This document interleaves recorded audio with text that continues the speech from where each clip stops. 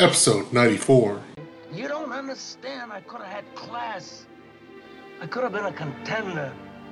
I could have been somebody instead of a bum, which is what I am. Let's face it.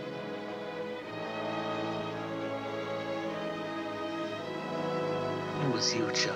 On a long, lonesome highway, east of Omaha, I could listen to the engine moaning out his one old song. I could think about the woman, or the girl you knew the night before.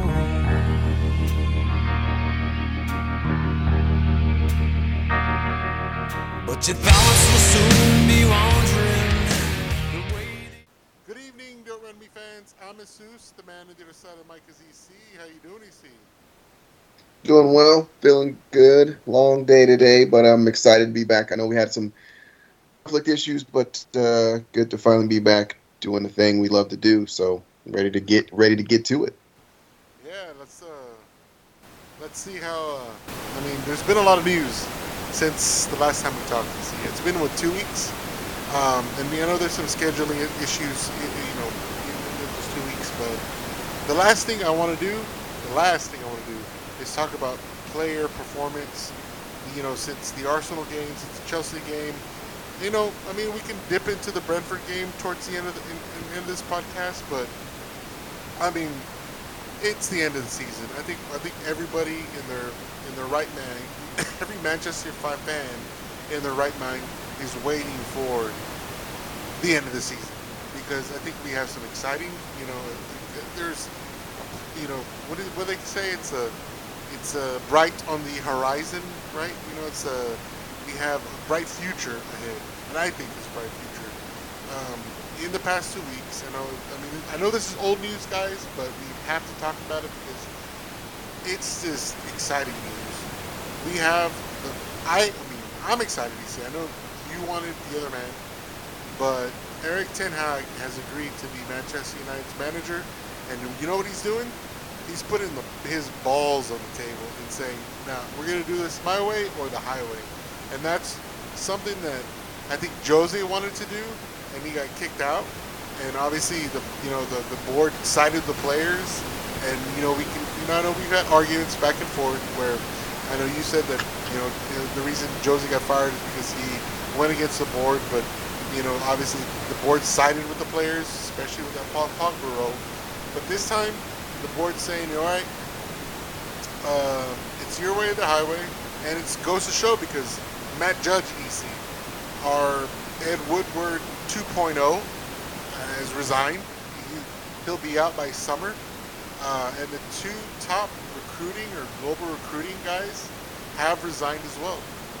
So it goes to show what Ragnick, I guess, the foundation that Ragnick has put in place. And even though that Ragnick has not been the coach that we wanted, and everybody said he was going to come and bring this Gangnam style, press and blah blah blah, and you saw it the first game, and then after that, players like, we're not fucking doing this. The only good thing that Ragnick has done, from in my point of view, he's got the cancers out, and he's brought them to the surface. He's brought the players that like he's brought the cancerous players to the surface, and it showed the public, which the public were backing, which I've been saying for I don't know how long. You see, I've been saying this for a whole year. Because these players, just like Roy Keane said, these players threw Ole under the bus. These players are going to throw. These players throw Josie under the bus. These players are going to throw Ole under the bus, and they did that.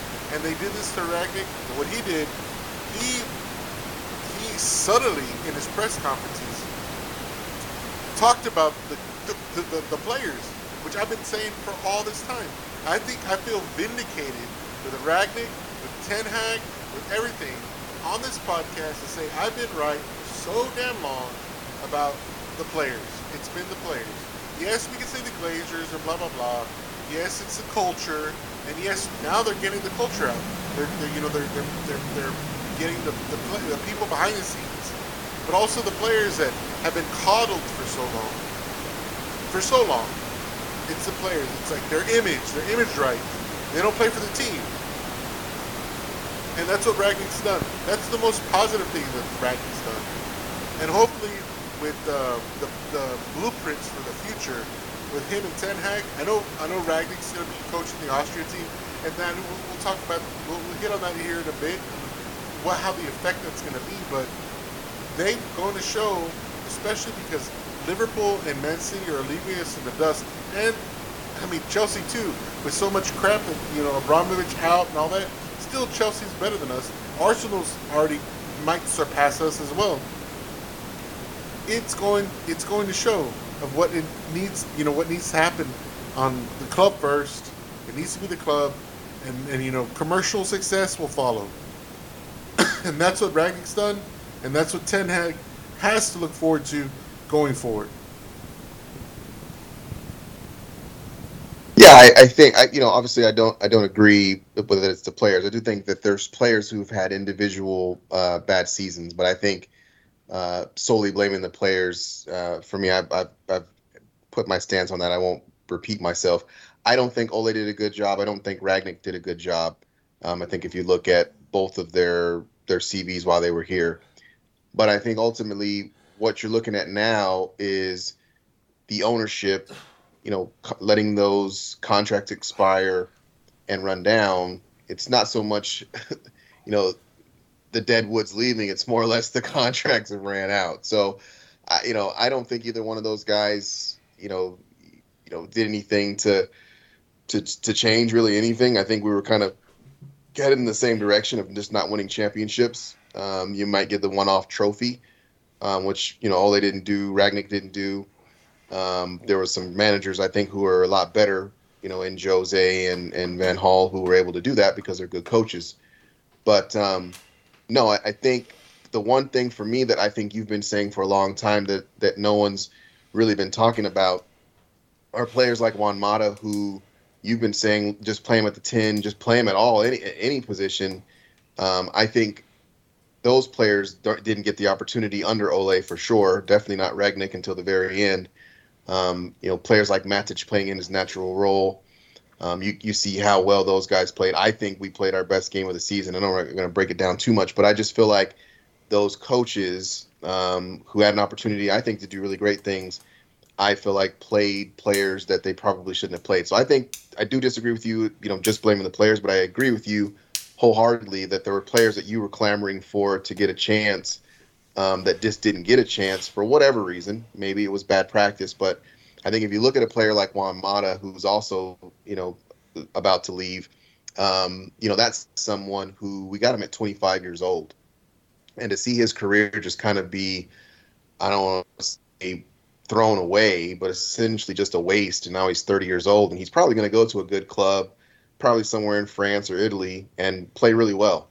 So, I just think that it's twofold. I do agree that there are players who need to be called to the carpet. I'm not disagreeing with that, but I don't think that it's a complete player, thing for me. I think the coaches that we've chosen in the past haven't been the best, and I'm not going to come off Ragnick's neck either, as if he was some savior. I don't think he did a very good job. So ultimately, he's moving on. I wish him the best. I hope he does well because obviously he's going to be with us to some capacity. But my hope is that what you said earlier, which was they gave him the keys, they gave Ten Hag the keys to this Ferrari. I just hope that he doesn't crash it because, like I said, I know how he wants to play. He's going to have to essentially start from scratch. If you're talking midfield, center defense, midfield players, strikers. I don't really think he has the future set yet. So I, hope he does well. Hope the fans are patient. I know there are a lot of fickle fans out there that if they, after the first season, if he doesn't do well, they'll be ready to get him out of there. So I hope they're patient and let the 4-year project kind of come to fruition and let things kind of play out as they may. So very excited. Like you said, you got people up top that are moving on, and you've got some football heads that are going to be making decisions. That's how it should have been ran, and hopefully things can start to turn around. With the whole Ten Hag thing, and I think I like his style of play, and I've been watching more and more of. I'm saying highlights, but Yeah, I mean, there are highlights on YouTube. I don't watch the Dutch league, but what I like, I mean, it's kind of blasphemous for me to say this right now. He comes apart. He comes from the Pep Guardiola tree, I guess. Um, and it, I think with the the tools, the monies that he's gonna have, and hopefully, God, who are they bringing in? This guy, the Monaco. I know he's gonna get sacked from Monaco, but the Monaco, dang it, I've mentioned this guy in the pod before. I think he's gonna come in as a director of football. Um, he's worked with Ragnick in Leipzig, and numerous projects that have developed the talents of Sadio Mane. Who else? A lot of the Premier League players that are out there right now. Golly, who's the guy's name? You see, I just saw his name earlier. Shouldn't be drinking too much.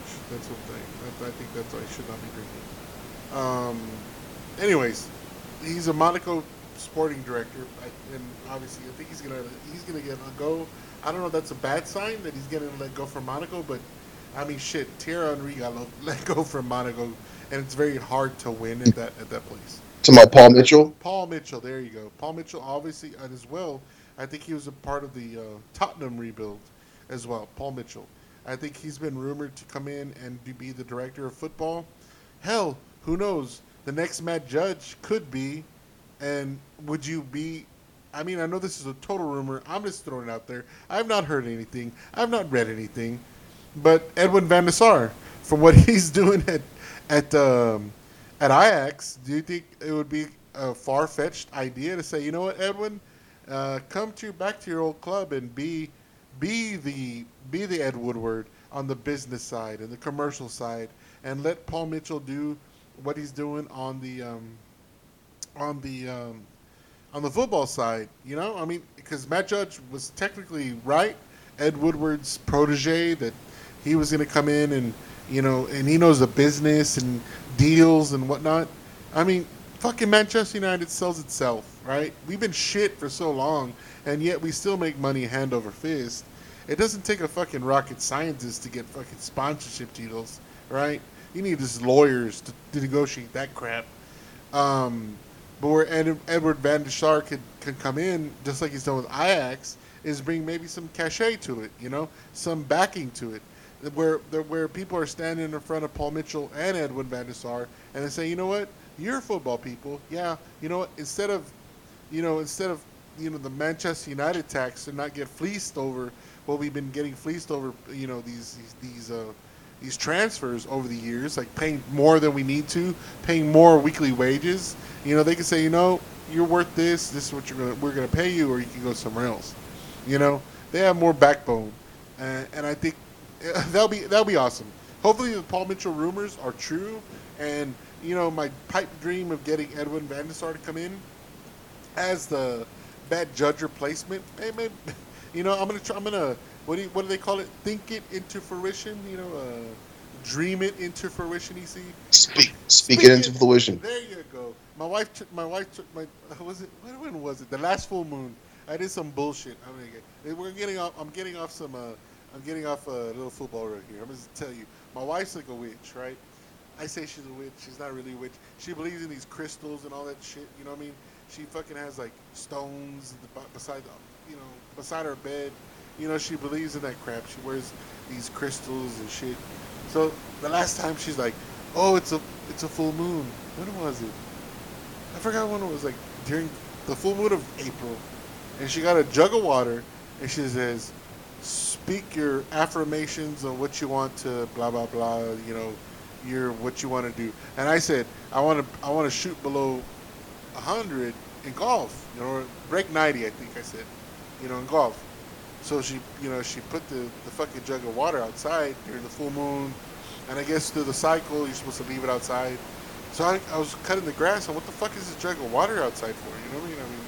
I didn't know she was gonna do that. So she brought it inside, and she's like, "Do you want to drink some water?" I'm like, "No, it's been outside for the past couple of days. I don't know if it's good or not." She's like, "No, it's the It's the full moon water. You're supposed to drink it to make your affirmations come true. So I drank it, and I still shot over 100. So that's fucking bullshit. Anyways, yes. Speaking into fruition, yes. Edwin Van der Sar. I mean, that would be something that I think that could move the team forward because we are so many miles, EC, so many miles behind Arsenal. I mean, Man City and Liverpool. And Liverpool, it seemed like they did it so quickly. I mean, it wasn't very. I mean, because they got what Champions League. They won the Champions League in what 06. They beat AC Milan in 06. AC Milan beat them or won in 07. We won in 08. And they went through a drought. And then they hired Klopp in 15, right? So from Yeah, 15. But I mean, they went on a 30-year drought. no, not 30-year drought. They went on a 30-year league drought. They still went to the Champions League Yeah, several times. which I think for them and I think their fans is really what they want. And I think that's kind of what United and Liverpool kind of stand on is the league. And I think Champions Leagues, yes, that's great and all, but I think bringing that league cup home was something that they did on a regular basis, kind of like we did in the 90s and 2000s. So I mean, look at I think they had a big drop off. I think we're kind of catching them in that sense. But I understand what you're saying. But I think they had a pretty big, significant drop. they have what five Champions League titles compared to our three. Hmm. Chelsea has two, and Chelsea has two in the past decade or 2000 ish. You know what I mean? From then our three, which we had in 68, 99, and 08. That's pretty good. That's a pretty big span of kind of this European titles because it wasn't Champions League back in '68 when George Best and Bobby Charlton won. So it's I don't know where I'm going with this, but the structure of the club, where it needs to go. I mean, Liverpool did it technically within because they won in 2008 or they went to the final 2008. They won it in 2019. So you're thinking about 3 or 4 years of where you're actually contending, right? Yeah, I mean, I would say that when Klopp came in, I would say that first year they finished eighth, and then he started to turn things around, got the right players in place, got his system acclimated. It took him about 4 seasons. That would be my guesstimation if you go back into Klopp's kind of tenure. And compare them to us, where when Brendan Rodgers left, they were one game away from winning the league, right? They They were were one slip away. slip away. There you go. Yeah, there you go. Slip away. So they weren't too far off from going to where they needed to go. And I think they got eighth in the next season, right? Is that true? He finished eighth, They finished eighth. and he needed to get his system implemented, his players. This is a winning coach though, and I think that's a big difference as well when you come in and you've won several trophies in the German league and you've done the double a couple times. You're used to it, and I think some of the even the chants are the same, the wall, the crowd. So I think it was a smoother transition for Klopp as opposed to our past coaches, the past two anyway. They never won anything in their life. So I think the transition, if you look at Jose coming in, he at least won something. But if you look at his CV, he had won several things before he got here. Same thing with Klopp, not Klopp, sorry, with um, Van Hall. Same thing. He'd won several things. So I think it's just a different scenario when you're talking about who's at the top making those decisions of who's going to be in charge of such a big club. If you haven't won anything and you come to United, it's almost like we turned into this. Well, you can just try it out and see how it goes, and that's just not good business. But again, that's my whole thing of the people who are in charge, and I think this guy coming in now, he's won things. I know he lost the cup the other day. I watched that game. Very good game, very competitive game. They were in it, but he still has an opportunity to win the league. So coming in a winner, young, hungry, huge job. He'll have more resources, and hopefully, Paul Mitchell being in charge of recruitment. The hope and the prayer for me, anyways, is that they can get some of these kids in who they're looking at: Enzo Fernandez, Musa Diaby, Pau Torres. If they can get some of these guys in and they can learn the system that he wants to implement, I think it could be a good situation. I just think the fans have to be patient, and that's the hardest part because of who we are. If it was, some club that just got promoted, I think people would be a little bit more, patient. But I think right now you're looking at it, you're going, all right, we're going to give you 100 million this summer, 115. You're going to go get your players. All right, let's start winning championships. And you know better than I do, it just doesn't work that way. I think they're giving it 200, right?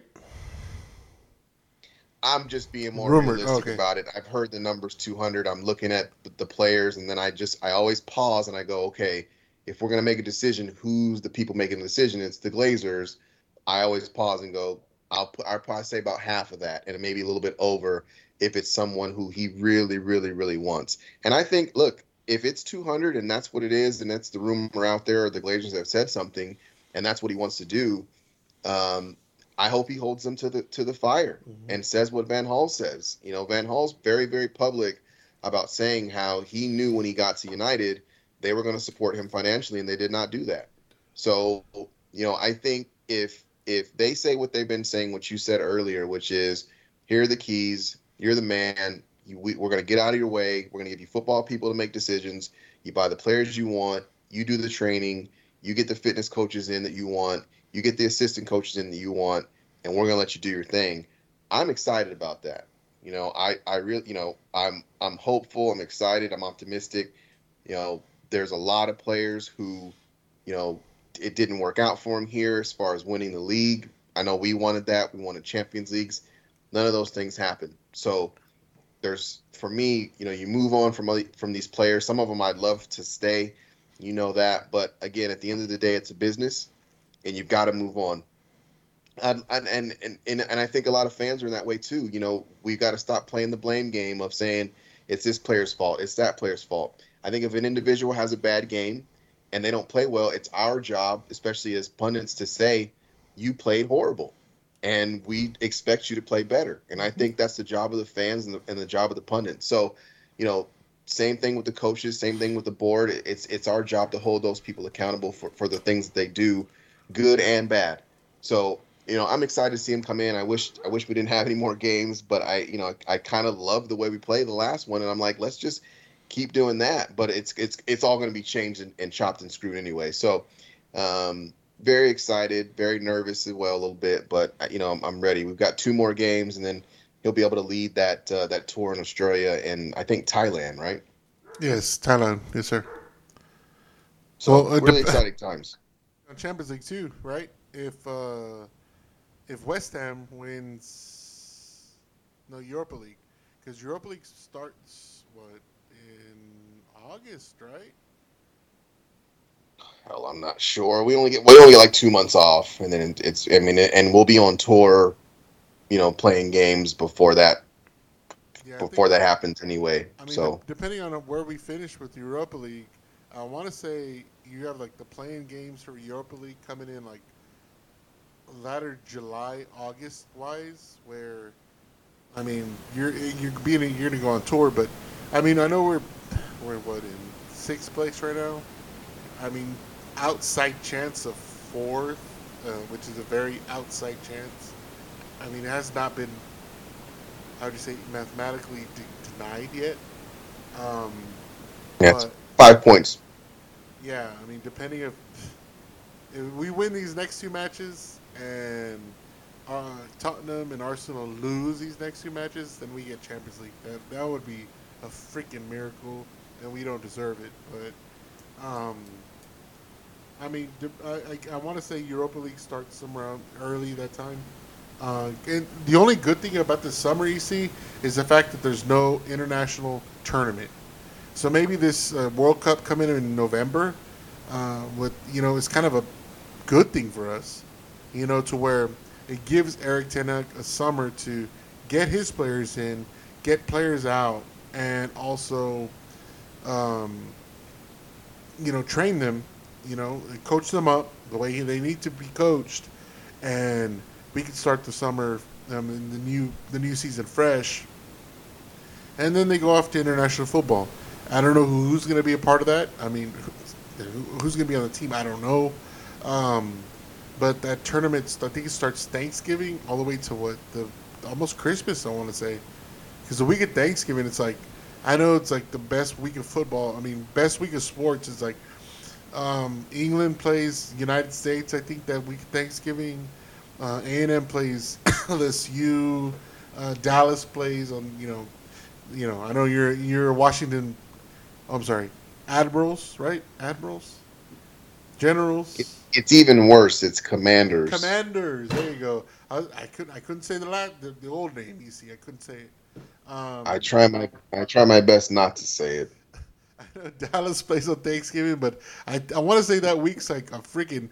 I mean, fun packed week of football. Football. I mean, this sport. Period. So I want to say they start somewhere on middle November to middle December. November 21st. November 21st is the start date. For World Cup? Okay. So it's the ending is Sunday, December 18th. So pretty much right before Christmas. So who knows what's going to happen when and shit for the Premier League during Christmas. That's the hardest time. That's the most that's the impact, right? Cuz you have what? The weekend before Christmas, the Boxing Day, which is the day after Christmas. You have the weekend before another game. I think I want to say before New Year's. And then you have another game after New Year's. You have like a 4 games in like a 12-day span somewhere in there. So who knows what they're going to do with that? With all the international players going to be gone, and who knows who's going to be an international player in this team. I mean, if he's going to bring in a lot of young players, are they international players? Are they playing for the country? Who knows? And let's get into that, EC, because, I mean, on the international side, Ralf Rangnick is picked up the Austria job. I think he's going to still keep his consultancy job. Apparently, it's reported with Manchester United.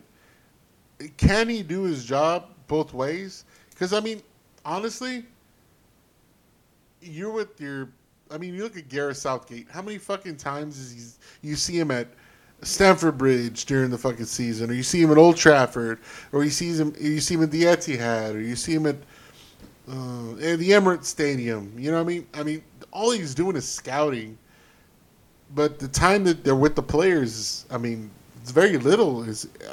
Am I kind of like? I'm thinking it's no big deal. I think he can do both jobs. Yeah, he's going to be able to do both jobs because I don't think that, and this is just what I'm getting from The Athletic, he's not really going to be at United full time anyway. Yeah. It's going to be kind of in and out. So I think ultimately, like what you just said hits it right on the head. If you're going to these games, yes, you're obviously going to the games where the Austrian players are in, so you can see who you're going to pick, but someone else is going to catch your eye. So if you're at these games, watching games, and there's another kid that catches your eye, you can make a quick phone call to United Brass and say, hey, this kid came out here and killed it. Yes, I'm looking at Austrian players, but this kid killed it, and so let's go ahead and take a stab at him. So it kind of helps out and goes twofold because, like I said, to your point, that's kind of their job. They have to go out, scout the best Austrian players, and if they just so happen to be in the Spanish league or the Italian league or the English Premier League, he's going to see other talent while he's there. So, he'll be able to do it. I'm not worried about that. I think this is him looking at an opportunity based off of what he just came from being at a hugest club in the world at United, and now taking that experience and then placing it to Austria, which is a good football side. So, congratulations to him. I hope him all the best. Like I said, I'm not bashful about how I felt what he did here while he was here. I liked his honesty. That's about it. But as far as his coaching career is concerned, I didn't really see any sparks. But again, coming in 6 months, I'm not too upset about it. He came in and did the best that he could. So wishing the best. Hopefully they do things. Hopefully they don't play us in the. They're not in our group, but if he can lead them to do great things, awesome. I don't see it happening, but you never know. But yeah, no, I think he'll be fine. I don't think it's going to be an issue. And I think that's kind of one of those things where he's looking at it, getting these opportunities, being on the big stage. They're looking out and saying, this guy's going to hold people accountable. He's going to be honest, and that's what they're looking for. So I think it's a good selection to go ahead and go and get him. All right, AC. I'm going to do conspiracy theory here. All right. You watch the Spanish league more than I do, so you know more about that. So I'm not gonna try to bullshit my way through this, right? So David Alaba, what's going on with him in Real Madrid? Because he didn't play today. Yeah, I think ultimately, I think he was a player who me and you probably as well thought that he'd stay with Munich for the rest of his life. I think he, like most players, looks at a club like Madrid. That's a lot of kids' dreams to go there and play. I ultimately think, I don't know if Ancelotti will be there or not. I know he's become a fan favorite, become some of the memes of these pictures that he's taking, but I don't think David, for me anyways, I don't think that's an indictment of him not being able to come back. I think if you look at his stature and his career and what he's done, now going to another league and winning another title, he'll get picked up somewhere. If not Madrid, PSG, a top club in England, I think would pick him up. Manchester United. I could see it happening, but I think conspiracy the thing theories. is this. Ragnick is the Austrian coach, and he is Austrian. I think if you're looking at the type of player, right, the type of player he wants, and this is really deep for me anyways, because I think De Gea played probably one of his best seasons. Mm-hmm. And goalkeepers, really, they get better in their prime. He wants the Alaba type of player, the player who can play the ball, pass the ball, score, not just be out there to just play defense. And I think Alaba is one of those ones where he can get forward. I mean, he literally could have played left or right wing his whole career, but he played defense. He even played center back some. So I don't think that he would be a bad option, because I definitely, if you look at both left and right side, I don't mind Telles and Dalot going forward, but defensively, Alaba's in a whole nother class. So it would be great for me personally, but I just think that if you're looking at it from a financial standpoint, if you're spending $200 million, I don't know what his market value is off the top, but I'm going to look it up really quick because I've been looking at all of these different players that we're supposedly after, and Alaba's cost would be, and I'm going to guess 50 off the top before I push go. I didn't type in, I don't know how to spell, obviously, but he's anywhere in between. I'm looking at market cost. I'm going to guess 50. A year? And it's only 20. That's the market value off of Google, right? That's his network. I'm looking at the wrong thing. I want to see cost to buy. We want to get the show right. So you take as much time as you need. I don't want. They're giving me coins. I don't care about coins. Okay, 60.5. So I was off by 10. That's his market value. So and I think if that's his salary. Is that his salary per year? That's not his salary. His salary's probably off the chain. It's probably gonna make you want to throw up. That's what they would have to pay Real to get him. His salary per week, it's gonna make you throw up. I'm telling you, because he's a big dog. Right. I got it. I'll pull it up right here. Yeah, he's one of those guys that it's gonna make you mad. All right, well, but I'm gonna give it to you anyways. He's on $450,000. No. That's euros. So that's why I was saying when you're talking about that ilk of player, that's a household name.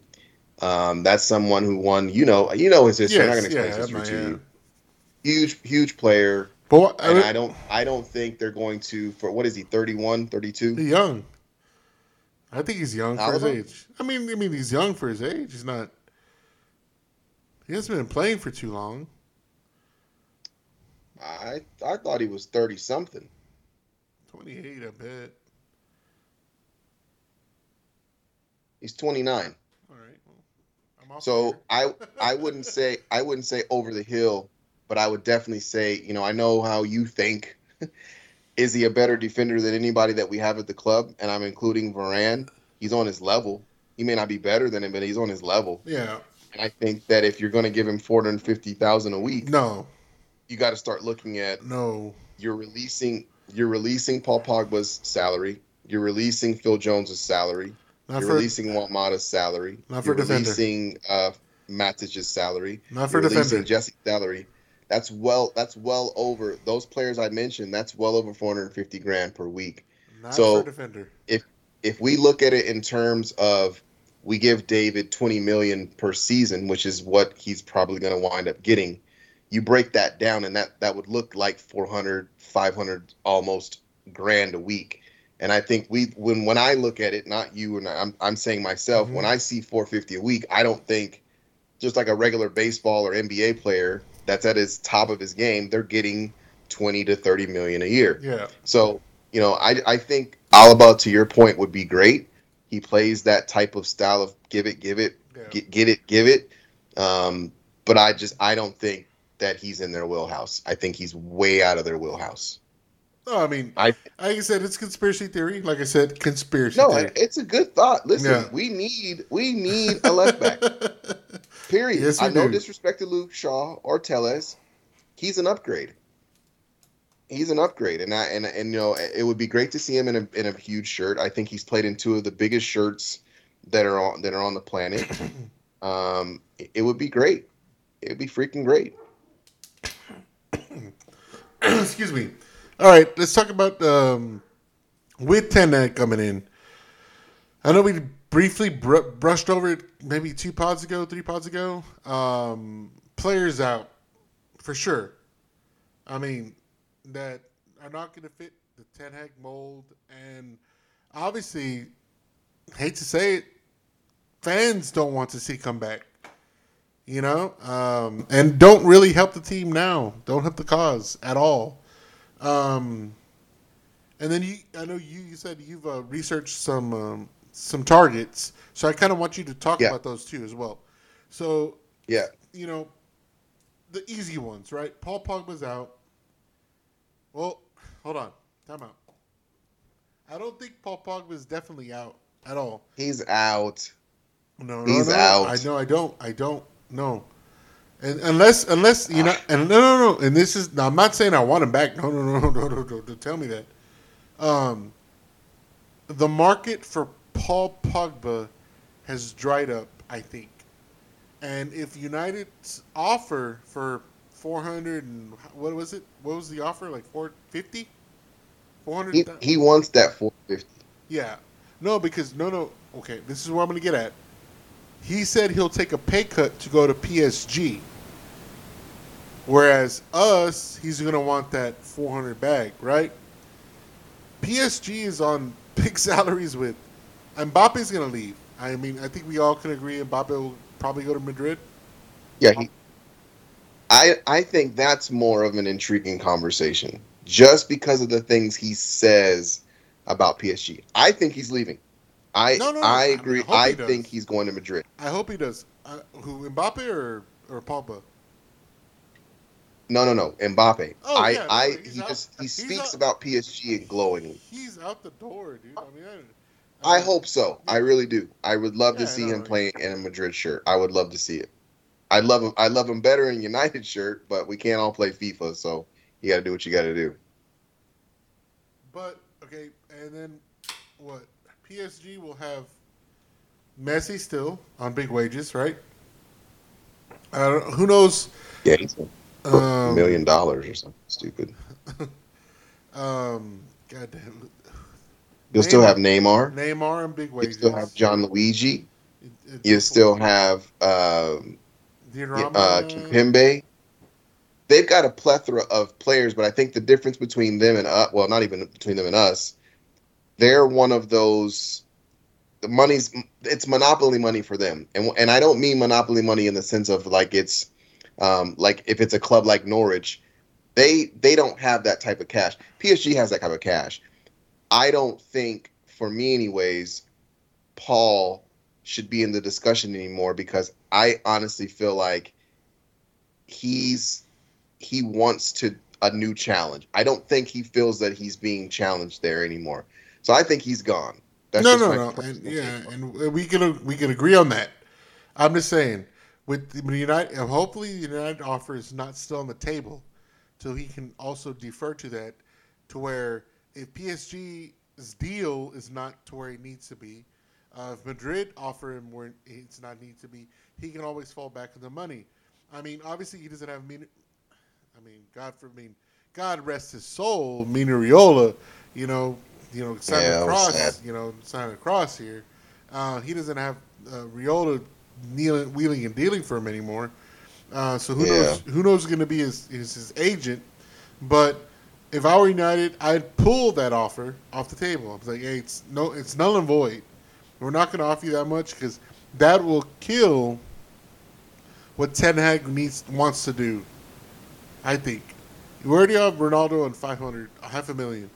That that at least is for sure going to next year, unless Ronaldo says, you know what, I'm gonna leave. But Ronaldo's on the books, It's another good discussion though. and I think it's a good discussion though. we will get to that because that's the next discussion after we talk about the who's out and who's in. Um, So you said Paul. yeah. So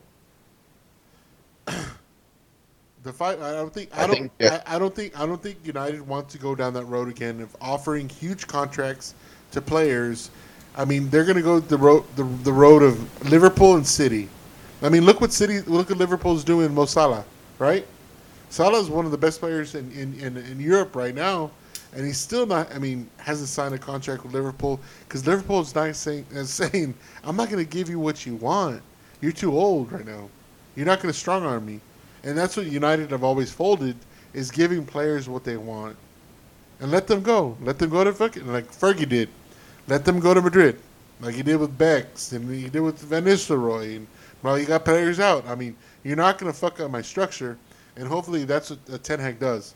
So hopefully, with Paul, they pull that contract off the table. So Paul's out, right? We had Jesse Lingard, obviously out. Um, definitely out, I would say. After his brother, he's out. I He's mean, way out. what the fuck was his brother thinking? You see, I liked it. I know you don't like it. It doesn't sound like it. I loved it. I loved really? it. And then the picture he posted of him being a kid, I just, when you're 9 years old and he was a shrimp, he's not a big buff guy, but he was tiny. I mean, he was not supposed to make it. Let's just be honest. And the fact that not only did he make it, but the kid lifted trophies off of goals he scored. I just think his story is amazing. Now, listen, people can get mad. He danced and he TikToked and he liked to show his cars and he had girlfriend. People can do all that stuff, and that's fine. That's your prerogative to not like that. But I agree with his brother in this sense. When all you wanted to do growing up, because I know me, like all I wanted to do growing up was play for the fucking Commanders. I can't believe I have to say that out loud, but that's what one of my dreams was to play for the Commanders because I grew up a Redskins fan. Oh, the Commanders fan. You grew up a Commanders fan. Easy. Commanders fan. Sorry. Yeah, yeah. So We are socially conscious here. You see. I apologize if I offended him. He grew up only wanting to play for one club, and that club happens to be my favorite club in the whole world. Yeah. And so I understand not what it means to sign, obviously, for that club, but for him to go from being this scrawny little kid with the famous picture of him being, 2 feet tall, and I think it was a Milan player who was, 6 foot tall or something. From him to go from, I think it was Roma maybe, but for him to go from that to actually playing and living out his dream, his literal dream, that's an amazing feat. Now, if I'm your brother, right? I'm not a fan, I'm not a pundit, I'm not a ESPN guy.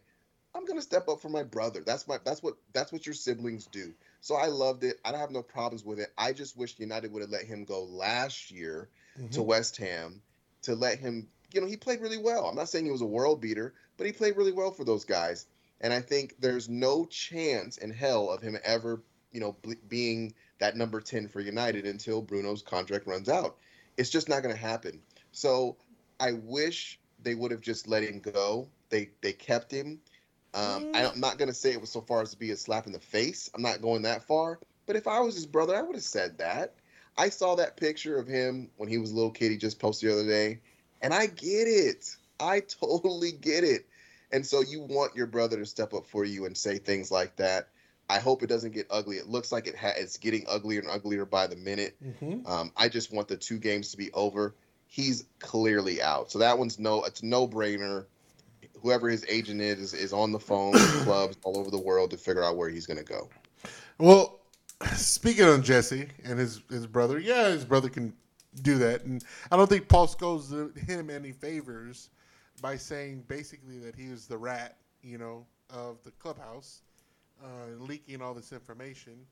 Paul Scholes, I think it's kind of bush league for him to do that. And then he said, I don't think Jesse would mind me saying, and then he goes out into another interview later that week, like 2 days later, and says, well, I kind of, they're basically fucking up. So that's bush league for Paul Scholes, and that's fucked up. You know what I mean? If somebody tells you something in confidence, Yeah, I mean, and no, you're not supposed to say. I agree. I agree with you. I agree with you. I don't think Paul. I think Paul made a rookie mistake. I think No, it's not there's going to be rookie. players who are going to be a little bit more tight-lipped. It's not rookie, Misi. No, I'm just saying as far as popularity, he's been in the game, but as far as being a Yes. pundit, I think what he did was he said to Sky or whoever BT, I got the story. You're gonna lead headlines. We're gonna make the internet. Everyone's gonna click on this, and he went with it. It was a mistake, and I think players going forward, because he's so tight knit with United, they're gonna be very tight-lipped around him because they're gonna know, hey, if you say it around him, he might just run his mouth. So he could have screwed himself for quite some time. That's the thing, though. You see, I mean, I'm not fucking banging on Jesse because I think Jesse has showed what Jesse is, along with some other United players, and I've always questioned Hart. You know what I mean? And we're not going to get into that because I know you and I get into arguments about that. I mean, this is not going to be an argument show. I'm not going to get into argument with you. Anyways, but where I will argue with you is on this topic. Fucking Paul Scholes should have kept his fucking mouth shut. You know what I mean? He's been in that damn locker room. No, I agree with you on that. No. And it ain't no rookie mistake. You know what I mean? It ain't no rookie mistake. Paul Scholes has been in the business a little bit. And I have a lot of respect for Paul Scholes. And I've always quoted Paul Scholes. I've quoted Roy Keane. I've quoted Rio Ferdinand, all these ex-players when I want to prove a point. But I think that was Bush League by Paul Scholes, by doing that, by putting that out there, because you know what? It did affect Jesse Lingard on his farewell, like what Ragnick did. And to prompt Jesse's brother to put that bullshit out on, I don't even know what social platform it was, because he didn't get the farewell send-off like as a United player. But also now it's being leaked. On the other hand, I guess, it's being leaked where, a lot of the things like this where Jesse could have gone, to Newcastle in January, it was by his own doing. He didn't want to go until he wants to be a free agent, apparently. He wants to get a signing deal, signing bonus, blah, blah, blah. Manchester had the deal already done, and Jesse's the one that botched it. You know what I mean? Because it was going to be he wanted a loan deal. He didn't want a permanent transfer or whatnot. So a lot of these things that are being leaked out now about Jesse, and they're all of his own doing. I mean, he has not performed. I mean, he's a squad player. I mean, yes, okay, you can show me pictures of, him with Ronaldo in the background and blah, blah, blah, when, he's a little kid and all that sentimental crap, but hey, it's like Eddie Murphy says, what have you done for me lately? And it is. He has not done That's anything. why that's why I wish they would have just let him go. And I agree with you. A lot of it is on him. Yes, That's what I'm saying. Yeah, I agree with you. It's on him. But I think if they were looking at things and saying, listen, you're just not going to play for us. And look at what you did at West Ham. Look how great you played at West Ham to where you're scoring goals, you're creating assists, you're having fun, you're all the players love you. Go be that Yeah. guy. You're not going to be that guy here. I know Yeah. you want to, because like I said, I couldn't imagine being 6 years old, 7 years old, and United calls me and says, "Hey, come play for the academy." And at 9, I got a shot to do it. At 10, it gets real, and now I'm on the FA Cup. Playing in that final, which is a And I huge deal. win Which it. like it's ingrained in this kid. Yeah. I talk about that all the time. It's ingrained in him. So I look. He's gonna make a bunch of money next year.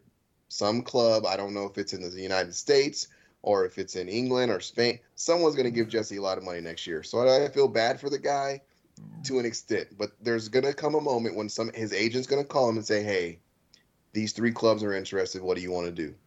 This is what they're offering a week. This is what they're offering signing bonus.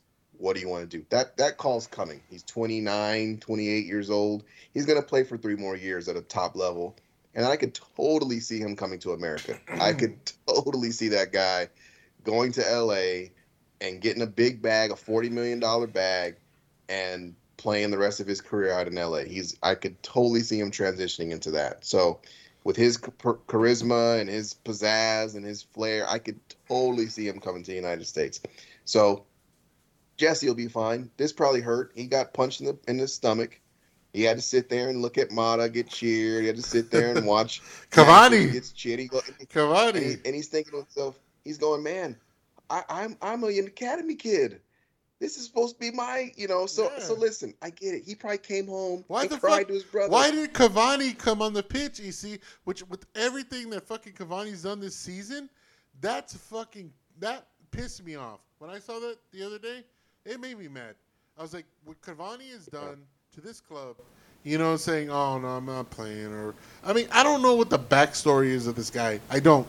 And yes, there's no backstory. Yeah, I think you hit it right on the head. He just did whatever he wanted to do this year. And him coming on the pitch, and then fucking that little video. It's inappropriate. And then little fucking video with that little fucking girl that they released saying, "Oh don't go," and he fucking signs an autograph. Fuck you, dude. Get the fuck out of here, man. Go back to Uruguay. Go back to wherever you fucking go, because you quit on the club.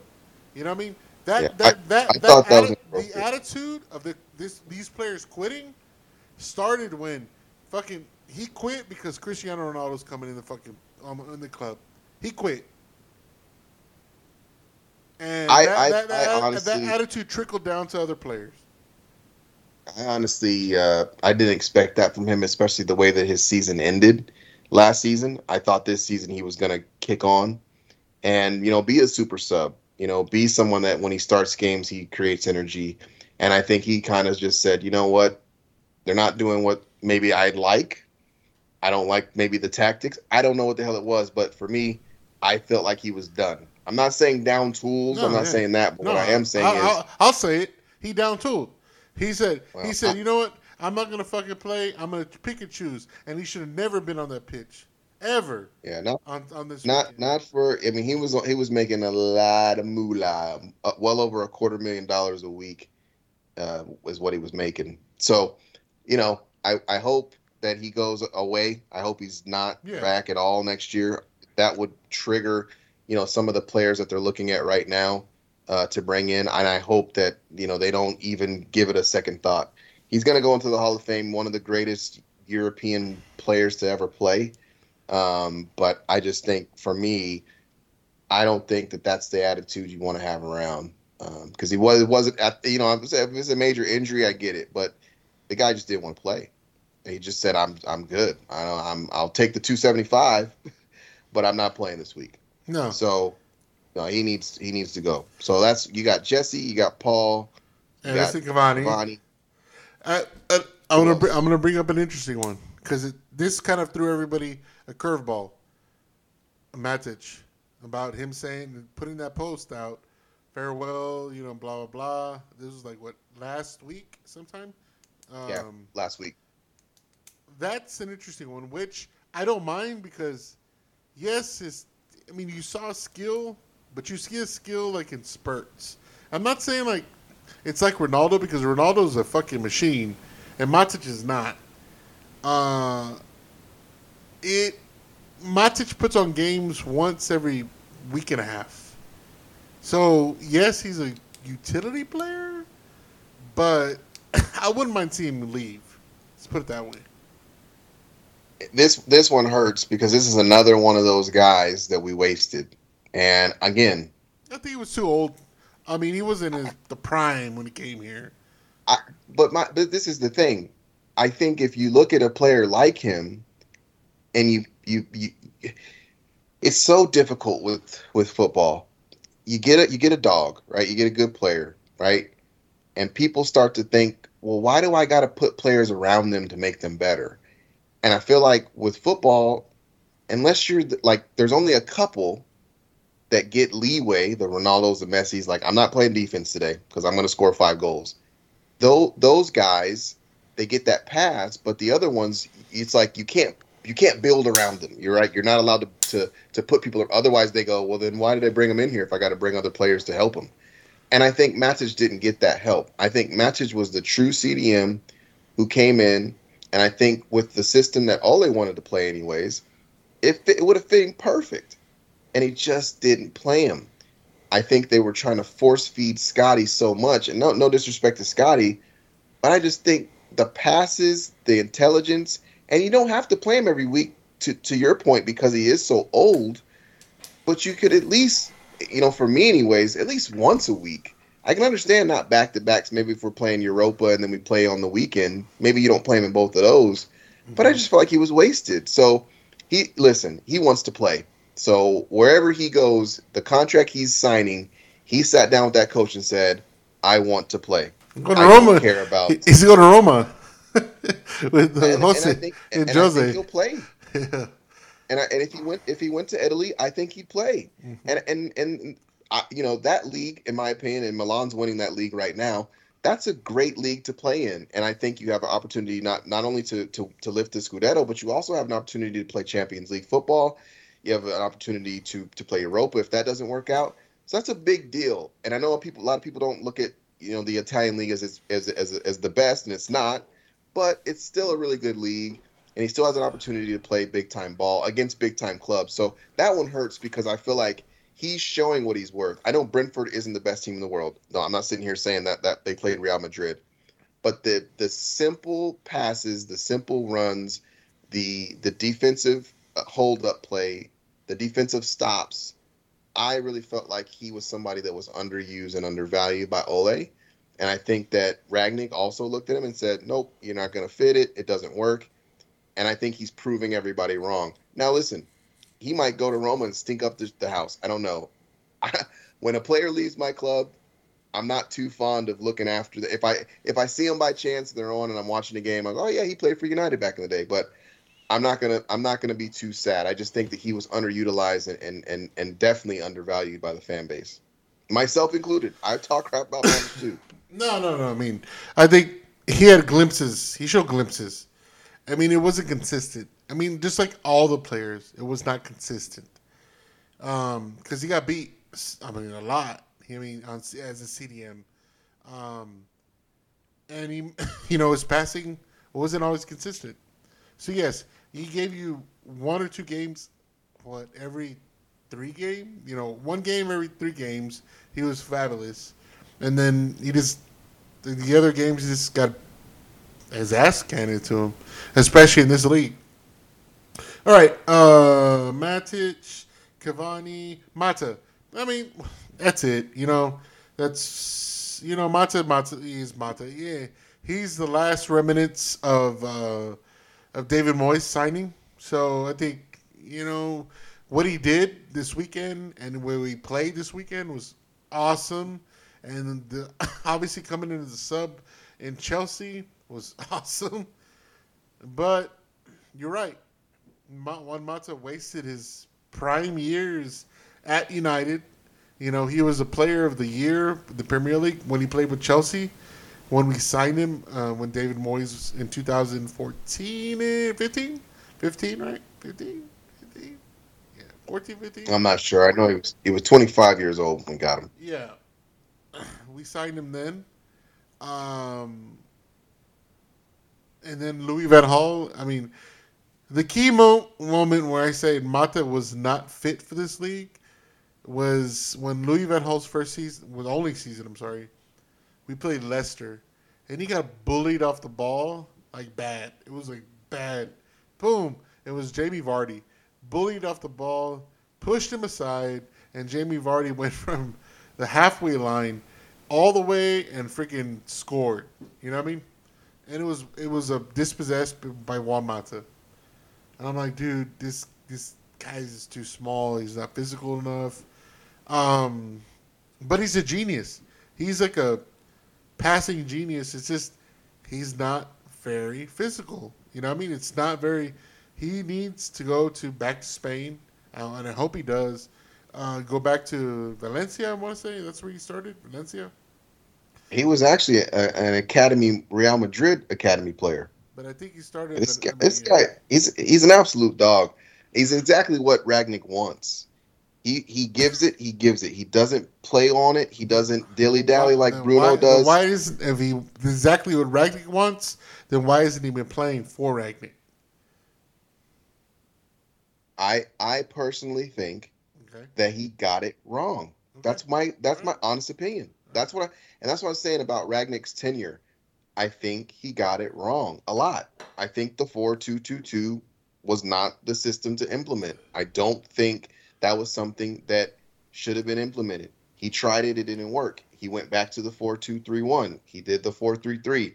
He couldn't figure it out with the players he had. Again, 6 months, I'm not holding this guy to the fire like he was supposed to come in here and change it around. We were supposed to win the league and win Champions League. I'm not saying that. I'm just saying that players like Mata are the type of players that Ragnick, that Ten Hag, these guys want players who are going to pass it and move. The things he was doing with Cristiano Ronaldo, it wasn't even fair. Dude, you saw it. Ronaldo was like, where the fuck has this been all season? You know what I mean? Well, that's my thing. And I think, again, when you're looking at it, this is going to trigger you a little bit, but that's the Tony Martial type of style of play of get it, give it, get out of the way, move, flick. That's the type of player that I think that they want to be there. And I was probably saddened the most of the players who were going to, because I really think if you put him in that 10, if you take Mata and you put him in that 10 role, no disrespect to Bruno, but he hasn't developed that simple pass. And that's the thing that I like about Matic and Mata. It's the simple stuff. I don't got to flick it 50 yards. I don't got to do behind the back. I just got to give it to you and get out of the way and get myself open. So they're going to miss him. They're going to miss that spirit, that determination. They're going to miss the community work that he's done in Manchester. I've heard nothing bad about that guy outside of football. They're going to miss those things. So that's another one. That's 5 players so far that you've named that I think are definitely going to be gone by the end of this season. All right. Those are pretty much out of contract guys, I want to say, right? Yes. Those guys do not have contracts. All right. I'm going to give you 1, 2, 3, 4. 4 guys that don't play or on loan. Okay. That are on contracts. And I want you to explain them. You brought up Tony. I forgot about him. I really did. I mean, because he's irrelevant. I mean, he's not making an impact. Pierre, obviously, he's irrelevant. Phil Jones, which got on the pitch too this weekend. I have no idea why. And then the injured Eric Bailly. You know, I think those are 4 more guys that could leave the club. I don't know if Tony's going to leave the club because he's on big money probably.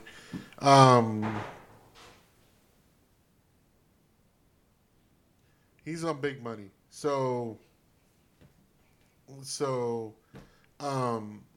give me the rundown on those guys, and then I'll give you one last one before we kind of like start closing this out. All right? Yeah. So I think with Tony, I think he's going to have to come in, and he's on the same kind of trajectory that Rashford was on, where I think we looked at last season and we said, okay, if Tony comes in and he plays bad, then they're going to have to make a decision, and they did. He played bad. They made a decision, said, okay, we're going to go ahead and move on. We'll put you on loan, send you to a big club, and we'll make sure that it works. Hi, how are you? Good. Hi. Jesus' daughter is on the mic. Well, she was on the mic. She's out. I think I scared her. Anyway, I think that Ten Hag is going to take a look at him. I think he fits his style of play. That kind of hybrid striker can get it, can give it, fast, smart, can score goals and create assists. So I think he's going to give him a long look. It's just going to be dependent on whether or not Tony likes the atmosphere, style of play, things of that nature, depending on if he wants to go. I think if you're looking at Eric Bailly, Bailly's another one where, he's really very interesting if you look at him from the perspective of who is I want to say elephant in the room, but if you're looking at the captain, right, he hasn't played well. It has not been a good season for him. And, I'm not the type of person to say, well, you haven't played well, or, you stuck up the joint this season. Let's kick you out. But I am the type that says if you're going to double it up, well, then we're going to have a discussion. So, I personally don't think that Rafael Varane has set the world on fire, but I do think he is a good center back. So I think Eric's going to look at this summer and he's going to go, okay, I'm at one of the biggest clubs in the world. I'm definitely behind Lindelof. I'm definitely behind Maguire. Maguire had a bad season. Fans are on his neck. Lindelof had another Lindelof season. Nothing spectacular, but then some great things. That's just kind of how he is, consistent. That's his consistent thing. And then Rafael Varane, he's not better than him. So he's going to have to go, and I think the Ivory Coast have made the World Cup.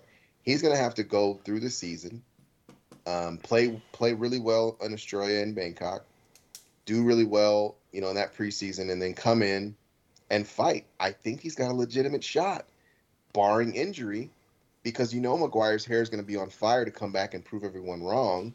So he's very, very interesting, just in the simple fact that I know he's looking at things going, this new manager coming in, he wants players who can play it from the back. And I think that's going to be the biggest difference that we're going to see as fans, is that he's going to pick guys who can distribute.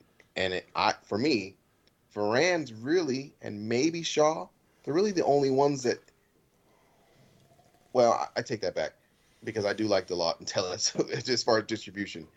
Those guys know how to do that. It's just the defensive blows. But sticking on Eric, I think he's in a unique situation. Go ahead, you're going to say something. No, because you're on mute. You're on mute. You're talking about a World Cup, the Ivory Coast, Yes. right? Do you think, again, with pressure to start, to play, just like Eric's going to have, do you think the pressure is going to be there for Southgate to tell, if we don't get rid of Harry, which I hope we do, it's going to be pressure for Southgate to say, I need you to start Harry?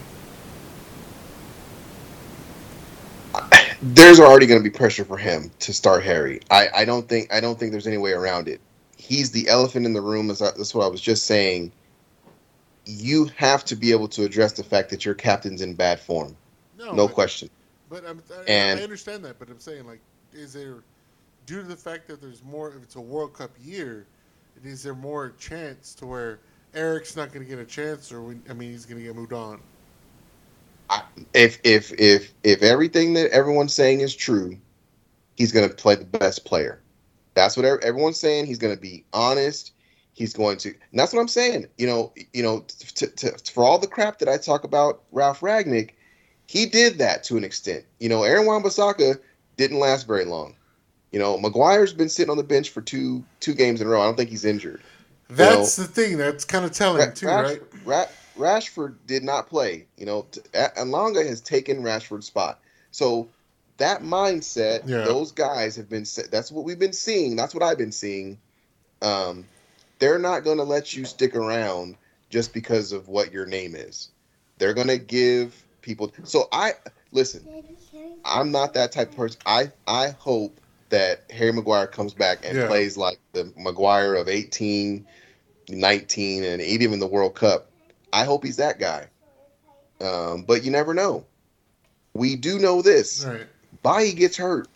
And He gets hurt. So yeah. that's his own downfall. And that's the thing. That was the thing about me with Varane too. It's like, why did Madrid why were they so apt to get rid of him and not sign him? And then I think we've kind of seen that now, is because the guy's a little injury prone. You know what I mean? He's not consistent. He's a great defender. Don't get me wrong. He's just not consistent. And I don't know if you remember when I brought that up, but when we signed him, I brought up that question: why is Madrid not re-signing this guy? He's in the prime of his career, and then we sign him for, I'm not saying pennies on the dollar, but it wasn't high priced, you know. Who else? CC So I talked about Tony. I talked about Bailly. Jones. Jones. Unfortunately, he's on a fucking too large enough contract that I don't think any third division team is going to be able to pick him up, because that's where he belongs, right? Second division, championship club. I got a little bit more. I think he's a premiership player. Really? And I definitely think that he's looking at things going, if I'm back and I'm fit, he's looking at Maguire going, you're not playing really well. And the fans, they're on it. I don't think he fits the style, though. No. He's not. He's looking for, and this is just my opinion, I could be way off. I've watched Ajax play. I watched him in that final. He's wanting some center backs who can move and pass the ball. They don't need to be Messi's, but they got to be able to move and get it going from the back all the way to the midfield. That's not Phil Jones's game. He's a defensive player who can win the ball in the air. That's what he does. So I don't see him. I see Lindelof fitting that style. I see him fitting it no problem next to Varane. That's what I think is going to happen next year, because I really feel like Maguire mentally, it's too much. And I don't think they're going to be able to take that captain's armband off of him and still have him be at United. I just don't. I don't see. I can't wait for that decision to be made. I can't wait for that decision to be made, because it's been Bruno. We'll talk about. He's been captain. Bruno is another topic that we're going to talk about next week. Okay, because like you foreshadowed it. The Thunder's coming for Bruno, and it's coming. And and that's another topic, and I'm going to give you the benefit of the doubt, and I'm going to give you the platform to say you're right.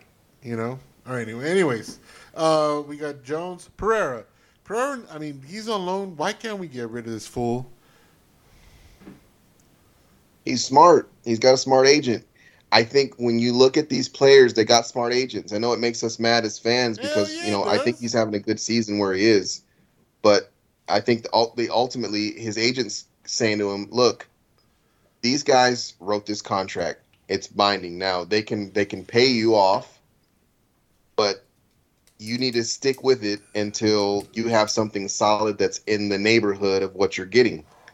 I don't think he's going to get that, so he's going to stick it out. Look. I don't think he needs to be here anymore. I think his time has come and it's passed. He's had some decent moments at best. So, I hope that they figure it out. And this is, again, let's see how we start to handle things from a financial standpoint with this new, quote-unquote, new regime. Let's see. No, he's another one. He's got to go. No, he does. Get him off the books. We don't need that old regime. All right, EC. The last one. I know he's still under contract. And I'm not gonna. It's not Harry Maguire, because we need to get rid of him too as well. But the guy that we need to reevaluate where his head's at is Marcus Rashford. Does I think United he's in this. does United Go ahead, do sorry. we need to get rid of him? I mean, is the is this club the future for Marcus Rashford, where he, just like Jesse, has been a kid at the club. He's given so much to the club. I don't want to see him go, EC. I don't. I want to see him get his head on straight and perform like Marcus Rashford. But what is going on with this guy? I mean, I don't. I'm not gonna say it's a hangover from the Euros. No, man. I mean, you can't, because look at Saka, right? I mean, for Arsenal, even Jaden, right? For us, you can't just blame it on that. Uh, is it the fame from getting his OBM, right? Is that's the title that he is, OBM, right? Um, Yes. where is his head at? Where this guy needs. I always thought this guy is going to be him and Greenwood. I thought those two were going to be the future of Manchester United. Um, and they're, unfortunately, they're not, right? Uh, and it saddens me. It really does. It's just, where is this kid? It's like he's still a kid, but I mean, he's 24 probably. Um, he has a lot of weight on his shoulders, and maybe the pressures got to him. I don't know. But what the last thing I want to do is have him go. But unfortunately, I think the best thing for him is to go. I'm in this catch-22. I'm getting pulled both ways to see this guy. It's not even like Danny Welbeck, where Danny, you're not going to get time, so you need to go. And then he goes to fucking Arsenal, and then he fucking beats us. I don't want to see that. I don't want to see Marcus Rashford on the other end beating us, because he means so much to Manchester. I don't know. I don't know. You explain it to me, Easy. You explain it to me. I don't think there's any explanation. I think this is a business, and I put him in the same boat as I do Tony. I said to you last season, But Tony came up, Tony doesn't mean as much to Manchester. Tony's just. but I know it's the Paris, the French bias that you always say. You always claim. Yes, but Tony did grow up in Manchester.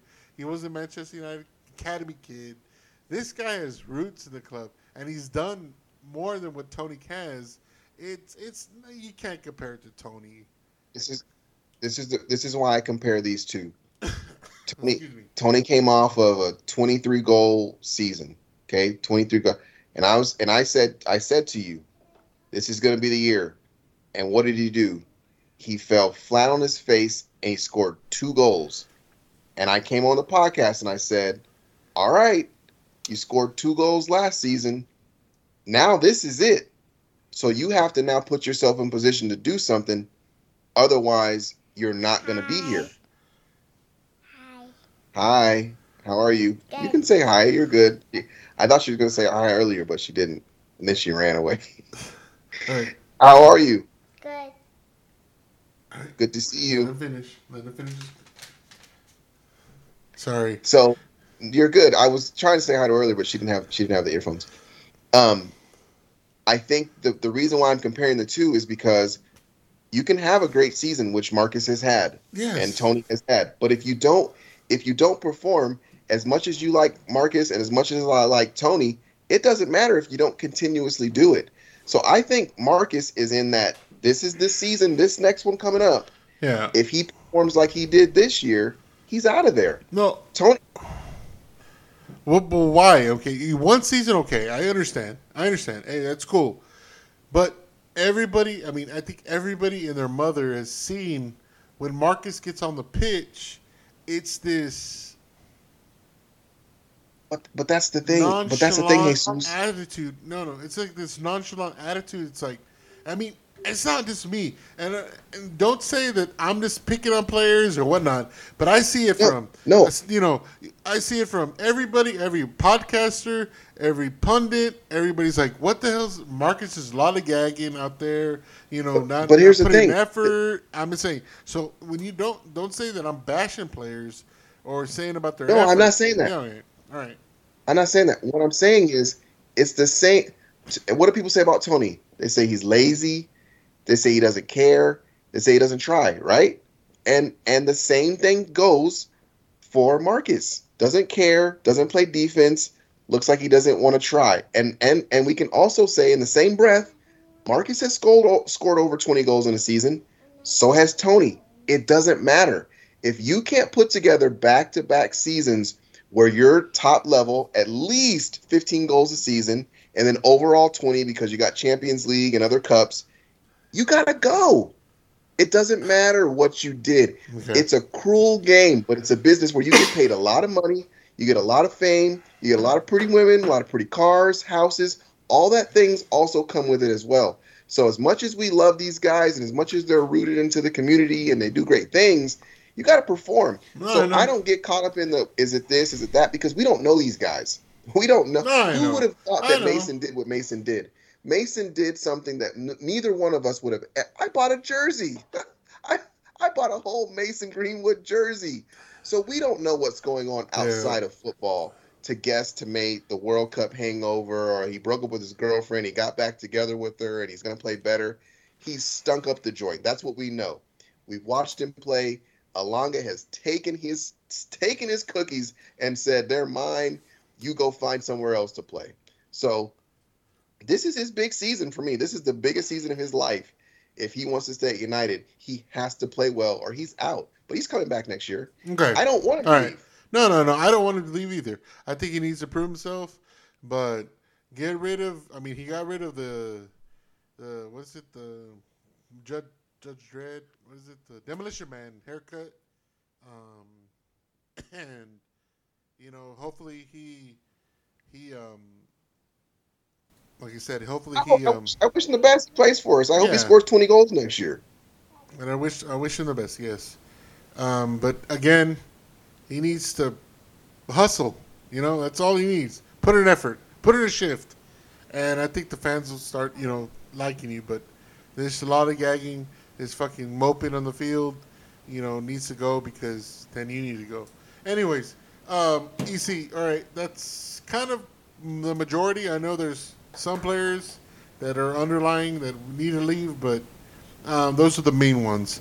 But you talked about some transfers, so bring to light what you know, what you've heard, real quick, and we can start closing this bad boy out. Yeah, so one of the main ones, Enzo Fernandez. That's another one of those River Plate products. Man City picked up the other kid, the Alves kid. Yeah, this kid played with him at River Plate. Enzo's a attacking midfield player, young kid, probably around anywhere from $7 to $11 million that we'd have to give River Plate in order to bring him in. I think that's a no-brainer. Young, you can kind of put the DNA in him that you'd like for him to kind of develop and become. An Argentine player? Somebody say that again. An Argentine? Argentinian player. Yep, Argentinian player. So him and great young. Him and Garnacho, because Alejandro Garnacho is kind of like the new hot name of what we have in our academy, right? Exactly. And so if you're looking at on the market, Enzo, I love that name. Fernandez, another Fernandez at the club. You can't be mad about it.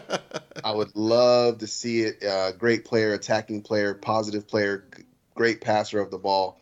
Enzo, who, if he did come in for 7 to 11, I could see him maybe doing a little U23 action, getting things figured out in the Premier League, and then maybe getting some leeway into next season. Moise Diaby is a French player. I know you don't want to hear that. However, I love this kid. What is he, soft as a pillow? He is not the strongest. Okay. Not going to sit here and lie. Don't need him. Not injury prone. Not injury prone though. He's not. He doesn't have a long list of injuries. He's soft? Just. Huh? He's like Charmin. No, that's what. When you say soft, I thought you mean like injuries. No, I think soft is like he's soft. He's like. Hey, no, he's just not. He's not Hulk. He's not a Hulk player. He's a number 7 who's going to get up there's probably nobody faster than him at the club. If he were to come today, he'd be the fastest at the club, bar none. Skillful. He's going to cost you now. He's going to be anywhere between $40 to $50 million to bring in. He's an excellent player. plays for PSG right now. So if he came in, I think he would cost us a lot. And I think he'd be somebody who could definitely challenge Anthony Elanga as far as being able to run up the pitch, hustle. He plays great on defense, so he tracks back, but he can also get forward and score goals. But he's going to cost you. Pau Torres, I know you've seen that name around quite a bit as well. That's another player. I think he's Spanish. This guy, I think, would come in. He'd really be vying for a spot right off the bat. This is another one, though, that's going to cost you anywhere between 50 and 60 million. So that's going to be difficult for United to be able to pull that off. So those are kind of the players that I've seen. I'm sure that there's others out there just kind of rumored to be out there. Jerron Timber is another one, another kid, younger guy that Ten Hag has been looking at for this $200 million plan that they've been bringing out. But yeah, there's been a lot. There's been a lot of Ajax rumors of players. Gianluca's another one. Yeah. There's been a lot of kids. I just think that for me, it's kind of crazy. You haven't seen Declan at all. I haven't heard it. You might have seen it somewhere. I have. But so if you're looking at 200, that's half of it right there. No, right? I know. That's half of That's the thing. That's the thing. Which I think it was Sports Talk Radio that I listened to. Sport Talk, Britain, whatever the fuck they're called. They bring up Declan, and I want Declan, and they always, it'd be awesome. They always say that, and I saw him the other day when he played on Sunday, right? Was it Sunday? Against Arsenal? Yes. Yeah. And I was gonna text you because there was a scrap. There was something happened. Somebody got kicked the wrong way. It was him and Nketiah. Yes. And he fucking went up and he was like, something you never see Harry Maguire do. You know what I mean? And he was on. It was like it lasted like a minute and a half, I want to say. And he went up to the referee and he was up to the referee. He was up to the referee. He was up to the referee. And he was just on his ass, dude. You know what I mean? That's something you would have. Would you ever see Harry Maguire ever do that? No, and they've known each other since they were like 9 years old. And Nketiah is an English player who is really a baby. And I liked it, though. I liked it. Rice is 26, 25, and he got in that young kid's face and said, "You needed to shut up." Like he needed to move on and shut up. So I liked it. I liked it a lot. But there is a history there. Those two know each other. They've played international ball with each other. Like there's a relationship. But I would love to see Harry or any of our players besides Bruno's the only one. They got a yellow card again for running his mouth. He's really the only one. But that's all he does is run his mouth. He doesn't. Well, that's what I'm saying. He's the only one though on that aspect of what you're saying. Talk to, get fired up, try to pump up the crowd. His play is what's going to kill him with the fans. No. Where Declan is, it's like, hey, if he needs to put a fucking hard tackle in, he's going to put a hard tackle in. Yeah. You tell me anybody on our midfield that's going to do the same. We don't have a CDM. I would say Fred would be the closest. Yeah. He's not a CDM. So that's what I'm saying. Like, if you're going to pay overpriced for that, and I think, I don't know. The only reason I don't like it is the point that you brought up earlier. Take that $100 million and instead of one, get you 2 or 3 that you want that are young. Because to me, Declan's like the last piece. And I think if he came to United, everyone, myself included, I might go, that's it. We got the CDM. Time to win the league. He's a last piece guy for like a Liverpool, for like a City, for a Real, for a Barca. That's the player he is. Or would it not be the first piece to build somebody around? How long do you think he's going to be in his prime for, in your honest opinion? How's fucking Matic right now? Matic is 31. I think he's better than Matic. You said Declan's 26, 25? I want to say 25, 26. I think he's younger than that, boss. I think he's 24. Oh, I thought Declan was older than that. No.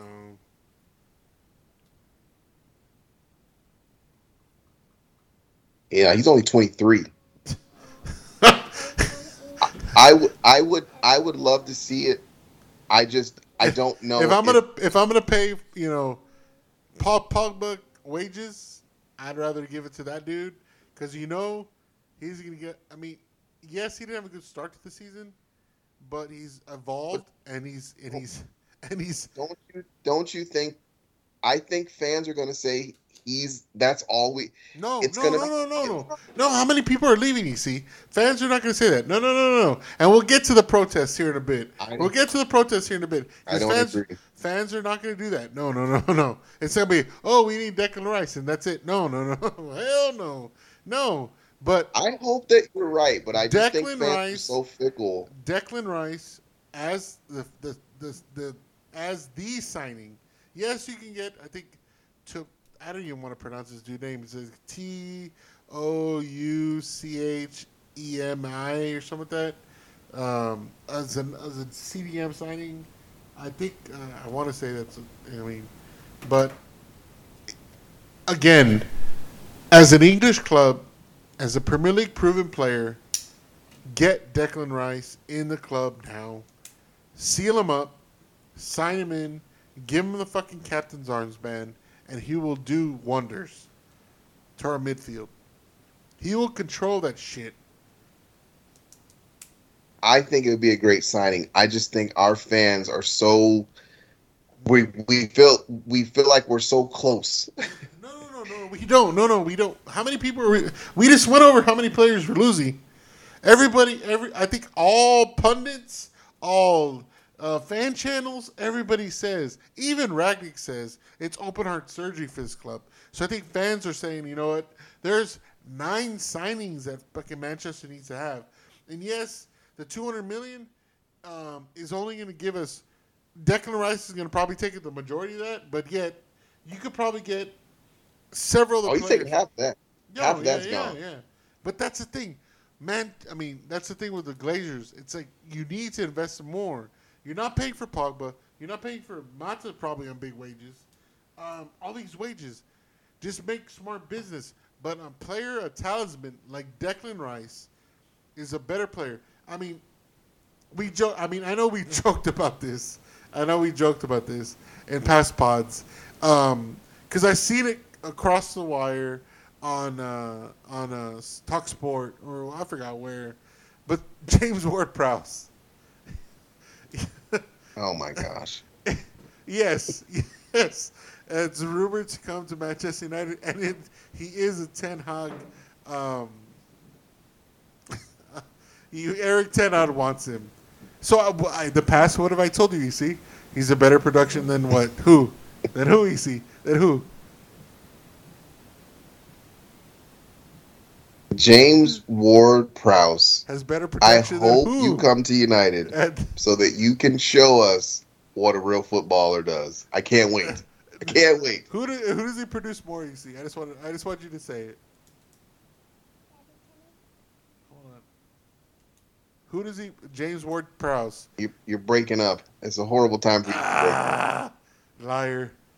Who does James Ward-Prowse produce more than on United?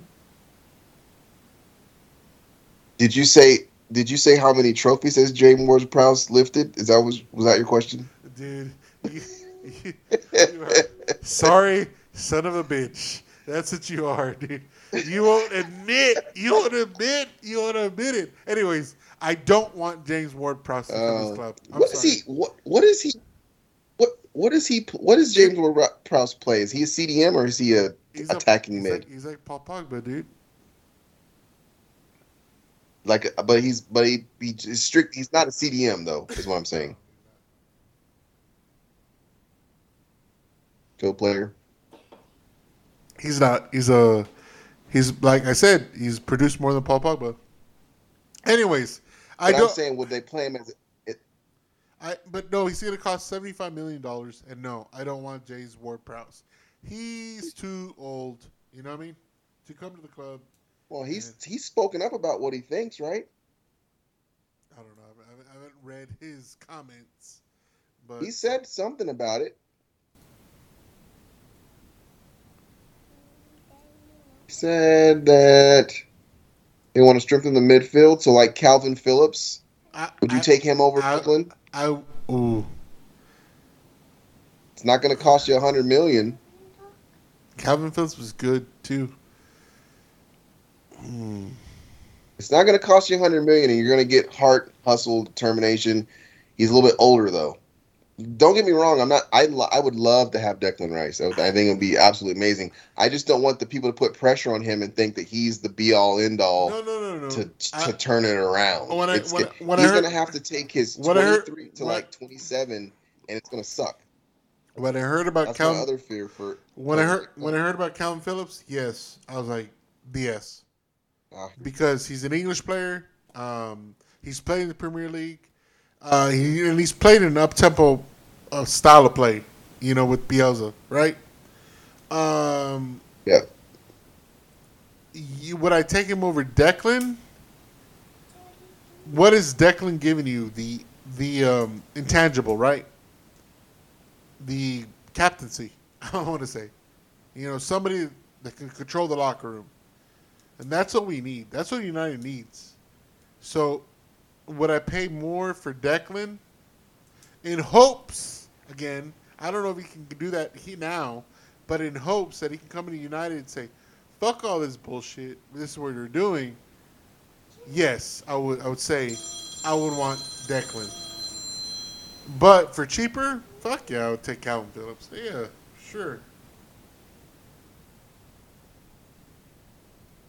Well, I think those two guys right there would be good to have. I think, the defense, the midfield definitely needs some help for sure. Yeah. Bruno's going to be on a big wage, and he's probably under a lot of pressure to perform. I think we can talk about Ronaldo in the next pod, but those two names I think they'd be cool to see. Yeah. All right, that's enough about all that stuff. But you see, I just wanted to bring this up because I thought it was so hilarious. Because we always talk about what the fans need to do and to protest against the Glazers, and I always say, don't fucking show up to the game. Don't show up. Don't show up. Don't buy tickets. Don't buy merchandise. Nothing. The past two games you see, home games at least, there have been planned protests, and they failed so horribly. I laugh at it. I'm like, this is a joke. Because you know what? You're still coming to the game. You're still buying tickets. You're still buying concessions. What are you doing? You're just saying, just getting a little bit of airtime. I mean, because NBC Sports, did your little thing. Oh, they're planning protests, blah, blah, blah. And then the game shows up. 3/4 of the stadium is probably full. Maybe 80% of the stadium is probably full. And this last time that everybody is supposed to walk out at the 73rd minute, because that's how many years, or 18 minutes, that's how many years, or 17 minutes, had so many years that the Glazers have been owning the club. And you see some fool on freaking on television with his little flares. Let's go, like trying to organize everybody to walk out, and nobody walks out. These fucking idiots, these protesting fucking idiots, don't know how to do it right. If you're gonna protest, and that means don't buy shit, don't go. Period. Empty stadiums. That's what you need. And it ain't rushing the fucking football field like you did against Liverpool last year. Yes, that was a statement. But you know what? What you did the next match, you win. So what you need to do, if you really want to protest, cancel your season tickets for next year. If you're really pissed off at the Glazers, cancel your season. I mean, I don't see them doing it. So, I mean, like I said, you don't see them doing it? So why protest in the first place? Because these idiots don't know how to protest. Their protests don't mean anything, you see. Are they doing anything, in your opinion?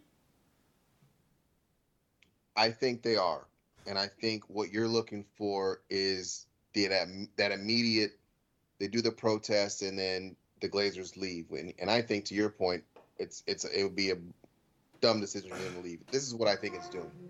it's raising attention to the Glazers' debacle of owning the club. Yeah. Does their protest, is it counting as far? Does it look good? No, it doesn't look good. You're still coming to the game just because it's 17 minutes for 17 years. You're still coming to the game. You walk out. Some of them did. Some of them didn't.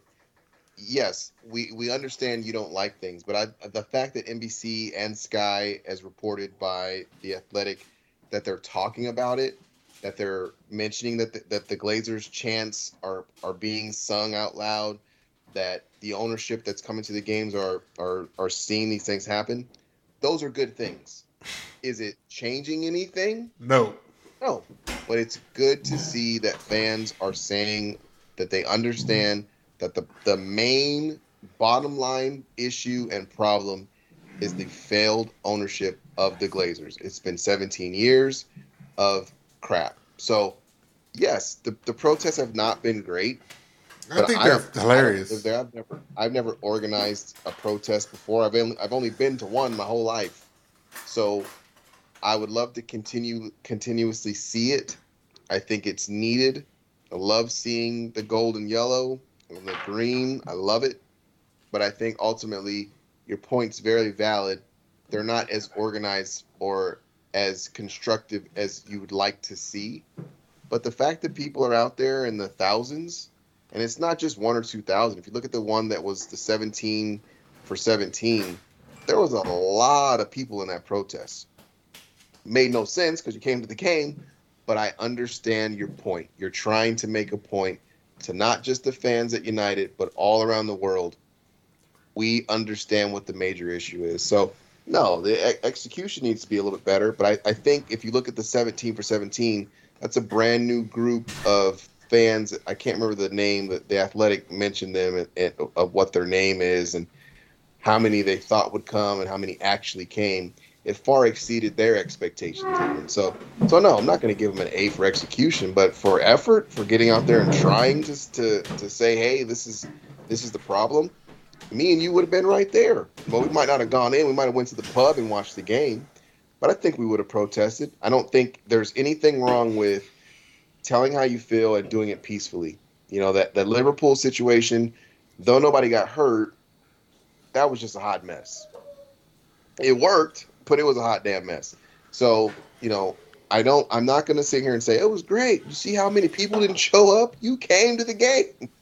That's the whole point. Yep. So they're not giving up their season tickets. And I think for me, unfortunately, if it would have, I hate to say this because it's sacrilegious, had we been losing in the 73rd minute, because you imagine people might have left and it might have been a better protest. But this is the first time we've been at the stadium where people have actually been able to cheer. Hey, so they stayed and they cheered. The Glazers need to send Ronaldo a fucking Ferrari.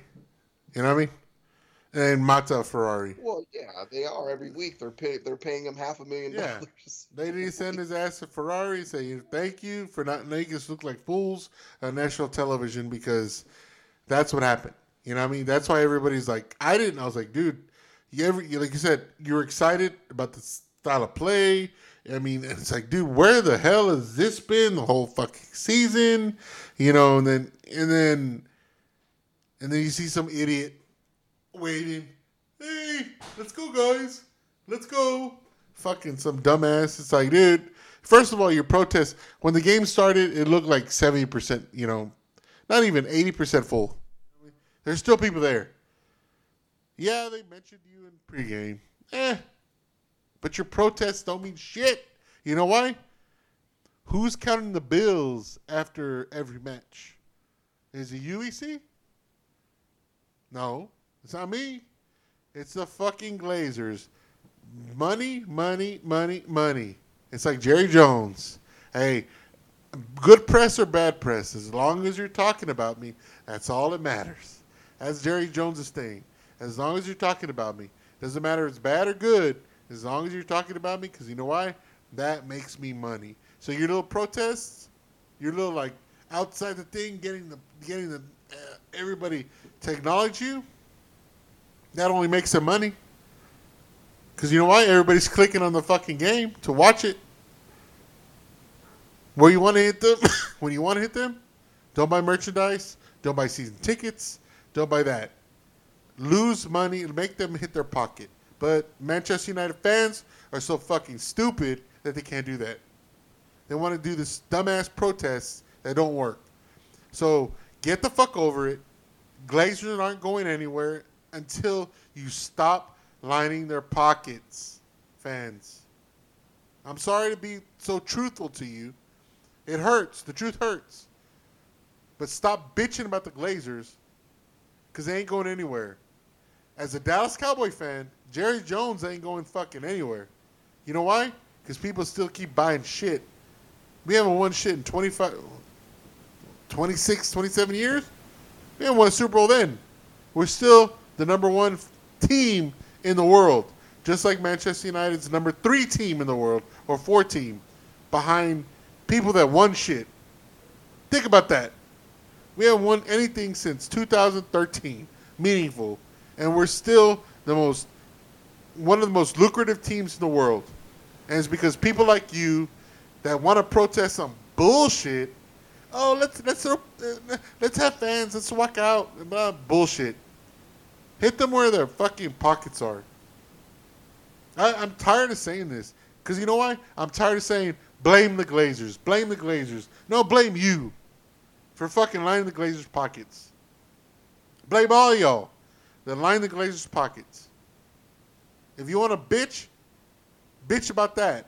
Bitch about yourselves that line the Glazers' pockets. Because they ain't going anywhere. Wow, you're breaking up. I got you. You're good. I hear you.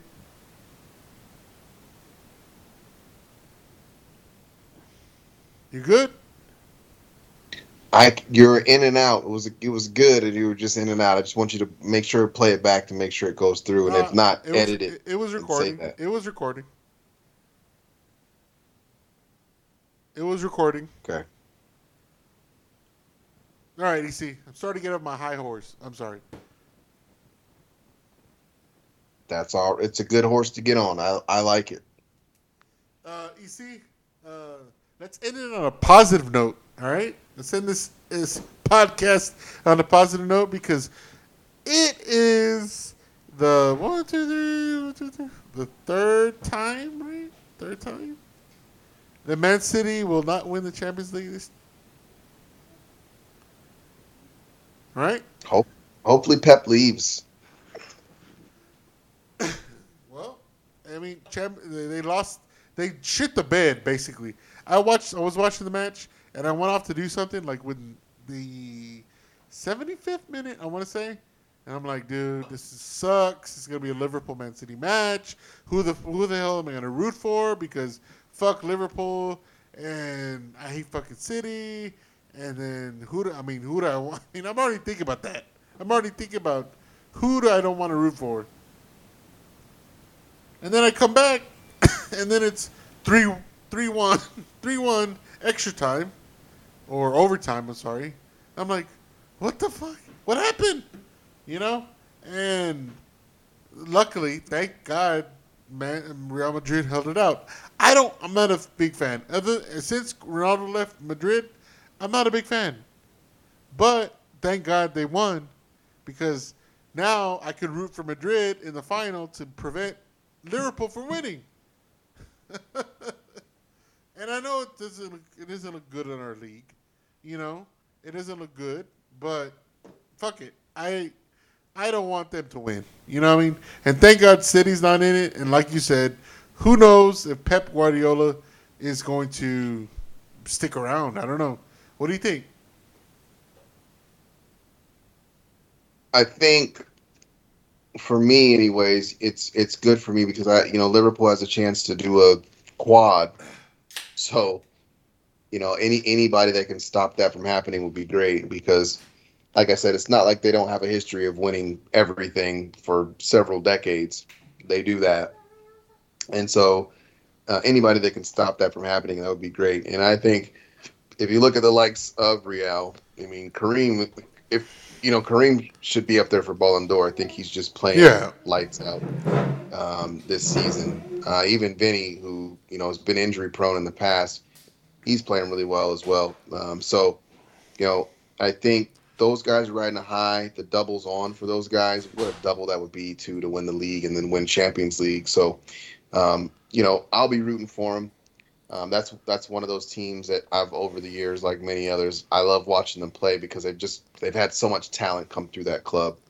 But no, it's for me, it's just one of those things where it's like I can't have Liverpool win the league and win the FA Cup and win the Champions League. I mean, I don't want to have to hear Liverpool fans anymore. The Scousers, just the accent alone drives me nuts. I hate hearing Carragher talk.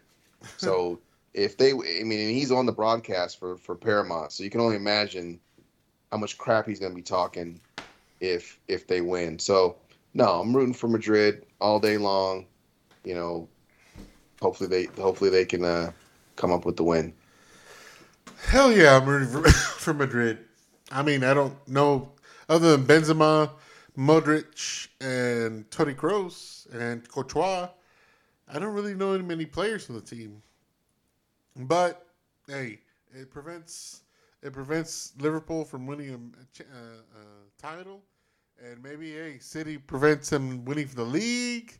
But City looked pretty beaten up after that match today, I have to admit. Yeah, hopefully, and that's the thing. That's scary. Yeah, hopefully they don't crap the bed, at the weekend. So let's see what happens. EC, we have a game Saturday, right? Is it Saturday? Yes, Saturday. It's an away game, so that kind of sucks. But Brighton. We have another game. Hopefully we can get another win. Brighton at 11:30. Brighton. I don't think they've got anything to really play for at this point. I mean, they've secured the fact that they'll be in the league again next season. So it's more of a prideful situation where you just want to win the game.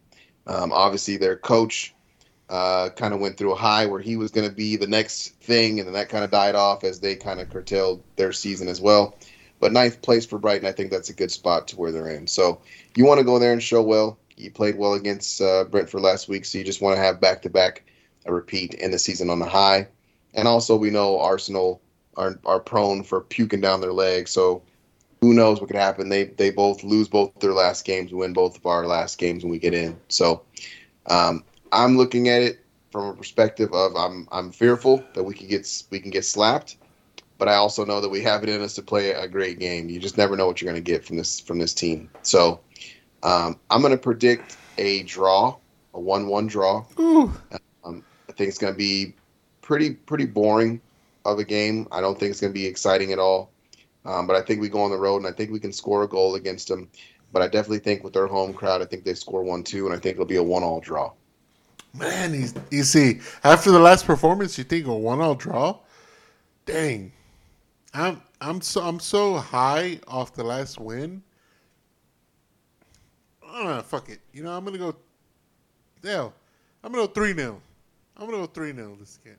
You know what? Ronaldo's gonna. Wow. Yeah, no. Yeah, I'm so high off the last game and the way we played, and who knows what if he plays Mata again? You think? I don't know. But Varane and Lindelof need to play. The back line needs to be the same. Can Vidic put in another? Because Monday, so it's Tuesday, Wednesday, Thursday, Friday, has 4 days of rest. So Vidic in the middle. Bruno on the left looked pretty good. And Ilanga. And Ronaldo is Ronaldo. He's a freak. I mean, so you don't think the same lineup can put 3 in Brighton? I know they're good defensively, so that's you're right. 1-1 wouldn't surprise me, but after what happened at the week Brentford, I want to be positive. You see, let's be positive. No, I love positive. You know that. I'm looking at it from the perspective of the Dr. Jekyll and Mr. Hyde that is United right now, and I could see us going on the road and just you're like, who are they? And I'm gonna go, that's Manchester United. That's what we've been. We've been great, then we sucked. Then we're great, then we sucked. Then we're great for a couple of games, then we sucked for a couple of games. So, no, I'm expecting the suck to come back. I don't think he's going to start the same lineup. I hope he does. I hope he plays the same exact lineup, same positions, all those things. Because if he does, it's going to be very difficult for us to get beat. But if he doesn't, and you see Fred, who's came on late with McTominay, it's going to be a different game. If you see Rashford instead of Alonga, it's going to be a different game. If you see Bruno in the 10, it's going to be a different game. So I hope he plays the same lineup, but I can foresee him doing something to where he goes, that was the farewell, now back to my reality. I think that's what's going to happen. I hope I'm wrong. Well, Debbie Downer. Now you're Debbie Downer. Anyways, EC. All right, you got 1-1, and I got 3-0. But at least I'm being a little optimistic here, which I think our roles have turned on this podcast. EC. All right, EC. Well, it's been shit. It's been a lot. We've talked about almost 2 hours. So yeah, we're done. We covered pretty much everything. Let's reconvene after we the Brighton match next week, and then we have one more match, and then we have the summer to look forward to. You see, and then we have Ten Hag's reign to come. His his reign as a manager, and then let's see what happens. Let's hope for let's hope for the best. All right. I'm feeling it. I love it. Great podcast once again. That was absolutely amazing. All right, guys. Y'all take care. Y'all, and mothers out there, happy Mother's Day. If there are any mothers that listen to us, y'all that have mothers out there, go make sure that you, or wives as well, that have children, make sure you go hug your mothers and hug your wives and thank them for everything they've given us, as fathers and sons. It's a special weekend. I know I always bullshit about Valentine's Day, but I take special heart to Mother's Day because there's not a day in the year that we can't thank our mothers because they're our mothers. So happy Mother's Day to everyone. We love y'all. Thank y'all for listening. And Lucky Diaz, where you at?